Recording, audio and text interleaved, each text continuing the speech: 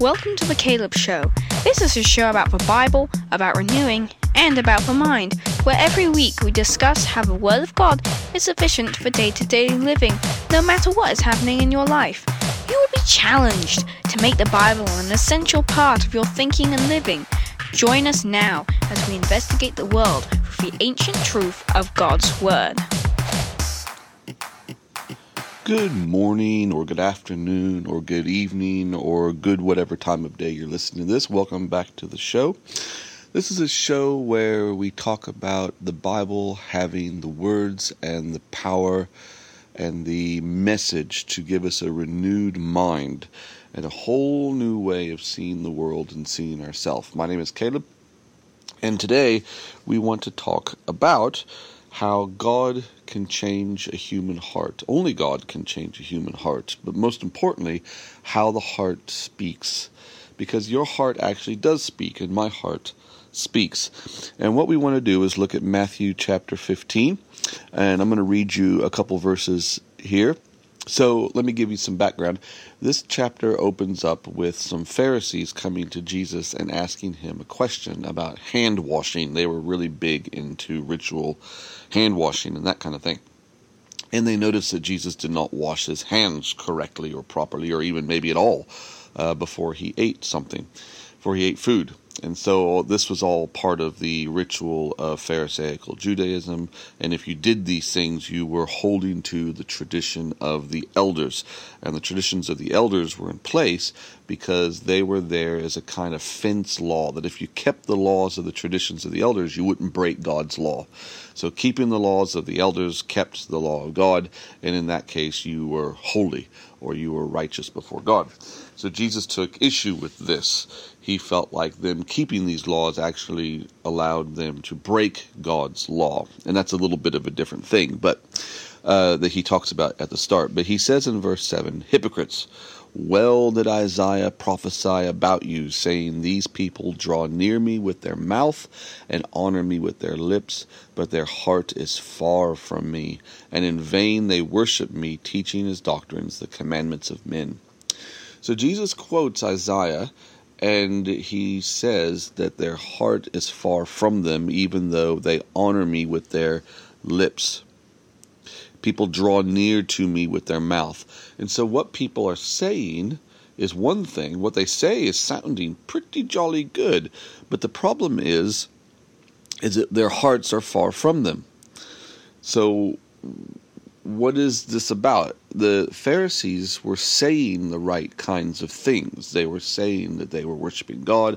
They were saying that you need to obey the law. They were saying these things, but the heart of the person was far from them, far from God himself. And he says that in vain they worship me, teaching as doctrines the commandments of men.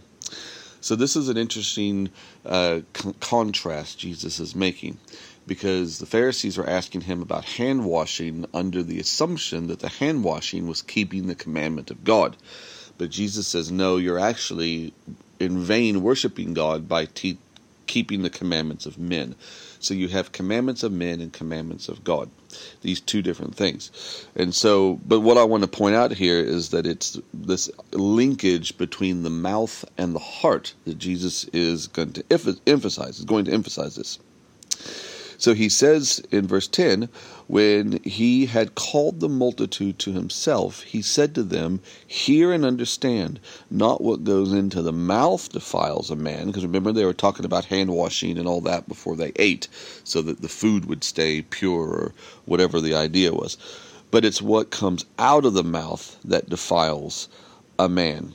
So then skip down now to verse 17. Do you not yet understand that whatever enters the mouth goes into the stomach and is eliminated? So he's talking about food. If you eat something, it goes into your mouth, you eat it, your body uses up the energy, and then at some point you go to the bathroom. But verse 18 says, but those things which proceed out of the mouth come from the heart, and they defile a man. For out of the heart proceed evil thoughts, murders, adulteries, fornication, thefts, false witness, blasphemies. These are the things which defile a man, but to eat with unwashed hands does not defile anybody. So out of the heart proceed What does he say? Evil thoughts, murders, adulteries, fornication, thefts, false witness, and blasphemies. So he begins by saying evil thoughts. So essentially, the mouth will speak what the heart is full of. It may sound like something really good on one side, but look at what is being said carefully. And this is what we need to do. We live in a soundbite sort of society that will take little snippets of information here, there, and everywhere and try to make some kind of case out of it, or try to accuse somebody or praise somebody or whatever. It's easy to take things out of context. And so this is what we need to do when we're talking about words, of what people say, is get down to the real heart of the matter, we could say. So when you're talking to a person, it's very easy, or if you're talking, for that matter, let's turn it upon ourselves. If I'm having a conversation with somebody about something, so let's say you're chatting with your friend about some issue or another, it's what's coming out of your heart, ultimately. It's what Jesus said. Now, we like to always talk about the mind in our Western society. Let's get educated and have a sharp mind, or however we want to put it. Build up our vocabulary and things like this. But really, these things are coming from the heart. So just like a computer, whatever you program it to do, that's what it's going to do. We're talking about food here in this passage, about eating things that defile you. But if you live on a diet of Cheetos and fast food and Coke or Pop or Dr. Pepper or whatever, if you live on a diet of that, it's going to catch up to you. By the time you're 30, 40, or actually even if you're 10 or 15 or 20, you end up becoming this large person that doesn't have much energy and it's out of shape and that kind of thing. So it sucks everything out of your system. So when you think about the heart, the physical heart, here's this illustration for this. The physical heart pumps blood around your body. When your physical heart is in good shape and it's not bogged down by fat and it's been exercised and it's able to pump oxygen to every living cell in your body. So a healthy physical heart keeps your whole body well. It keeps all the oxygen going to the different cells. It allows you to breathe well. You're able to get up and move around and do things and be active and all that kind of thing. So that's a physical heart. A spiritual heart really is no different. So a spiritual heart also has to be fed well. So your physical heart wants fresh food, it wants fresh vegetables, it wants good things to drink, it needs to be well nourished. Junk food and fatty food and high cholesterol food will destroy your heart, clog it up, and then you're having problems. But good food will keep it functioning well and clean and strong. So your physical heart is a picture of your spiritual heart. Your spiritual heart also must be the same.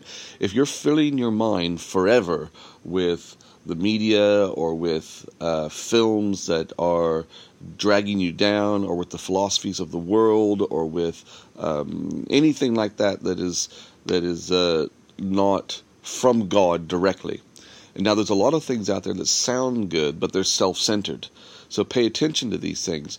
The Bible and what God would want us to do is not be self-centered, but be other-centered. Jesus did not come to be served, but to serve. And so it's having an outlook toward helping and serving other people. And I'm not saying that you should not be discerning about who you help and how and things like that. You must be discerning. But the idea is your life directed toward God, or is your life directed back toward yourself? So these Pharisees with their hand washing, just an example, was all about self-preservation and self-display of righteousness and that kind of thing. If other Pharisees, they did it to Jesus, they did not see him washing his hands correctly. So a lot of what the Pharisees did was about the show of making sure they were showing themselves to be righteous and holy men. And so because they were doing it for their own personal gain, And Jesus even says this in Matthew 5, 6 and 7 in the Sermon on the Mount. He talks about them giving these long prayers in the streets and on the corners and things like that. They did these things for show. So people would say, oh, that guy must be holy and righteous. But in our own society, we have men up on stages that are singing or preaching or giving some kind of talk or whatever. And in many ways, they're doing it for the acclamation. To pat themselves on the back, and they love the attention, and they love the show of the whole thing. So, excuse me. But it gets deeper than that. There's things about being united with the universe, and these sort of New Agey type teachings. So these things all promote self, and it makes a person self-centered. And so that will actually break down your heart and cause it to go astray. But to look at this list that Jesus has here, that out of the heart proceed evil thoughts, murders, adulteries, fornication, theft, false witness, and blasphemies. It begins with the evil thoughts. If the thoughts are not aligned with the Scripture, this is why we're very keen in our podcast about getting back to the Word of God itself.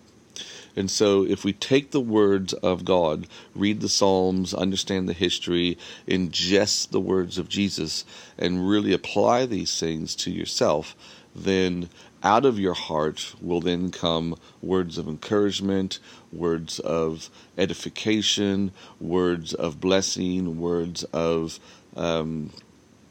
all these things that can be used to another person to build them up, to strengthen them, to encourage them, and to help them in lots of different ways. Because then your words are wanting that person also to not be self-centered, but to look toward God. So that's really, in many ways, the key thing, is where is our direction? Paul talks about having not a mind on the earth, but a mind aimed toward heaven, to have a heavenly mind. And so the way this is done is through what goes into your eyes and then down into your heart. Because like I said a minute ago, the mouth speaks what the heart is full of. So Jesus makes a direct link between the things that you say in your mouth and the things that are in your heart. So if our life is consumed with wanting to know God's will and do God's will and live God's will, then we will want to have the Word of God strengthen us and fill us. But if our life is consumed with the media or the entertainment industry or the music that we listen to or the education that we get that has no bearing whatsoever on God and what He's taught in the Scripture, then these things will affect our heart. And as a result, it'll come out, and we will begin to speak words that'll actually destroy and kill and things like that. So let me encourage you to take the time to think about these things, because it is a matter of constant awareness of what you're saying that will help you to change these habits that we've gotten ourselves into. So having a sarcastic tone or being a bit biting or snapping at people and things like that is an expression of your heart, of impatience and an annoyance and this kind of thing. But seek to do like Philippians 4:8 says, to meditate on the list there. So that's your challenge now, is to go and look up Philippians 4:8 and see this list of whatsoever things are pure and whatsoever things are beautiful, and this list that Paul writes in Philippians 4:8. And in that list, you need to take those things and start putting them toward the world around you. And I guarantee after a while you will realize, wait a minute, maybe that person shouldn't speak like that, or maybe that film should not portray that, or maybe this music shouldn't sing about that, because it's not part of this list. And when our mind begins to get renewed like that, then we'll start seeing things in a whole different way. We'll actually begin to see things from God's perspective. And when we see things from God's perspective, it is very enlightening and very full of the life that He would want us to have. And so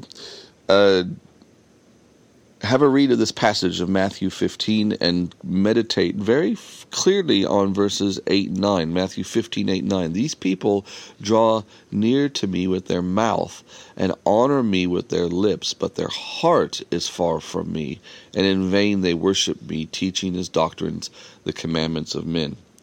Now, obviously, I've been talking about the influence of the world coming in through media and through music and through the internet and through film and through education. If you're in a government school or something like that, we need to be aware of these kind of things.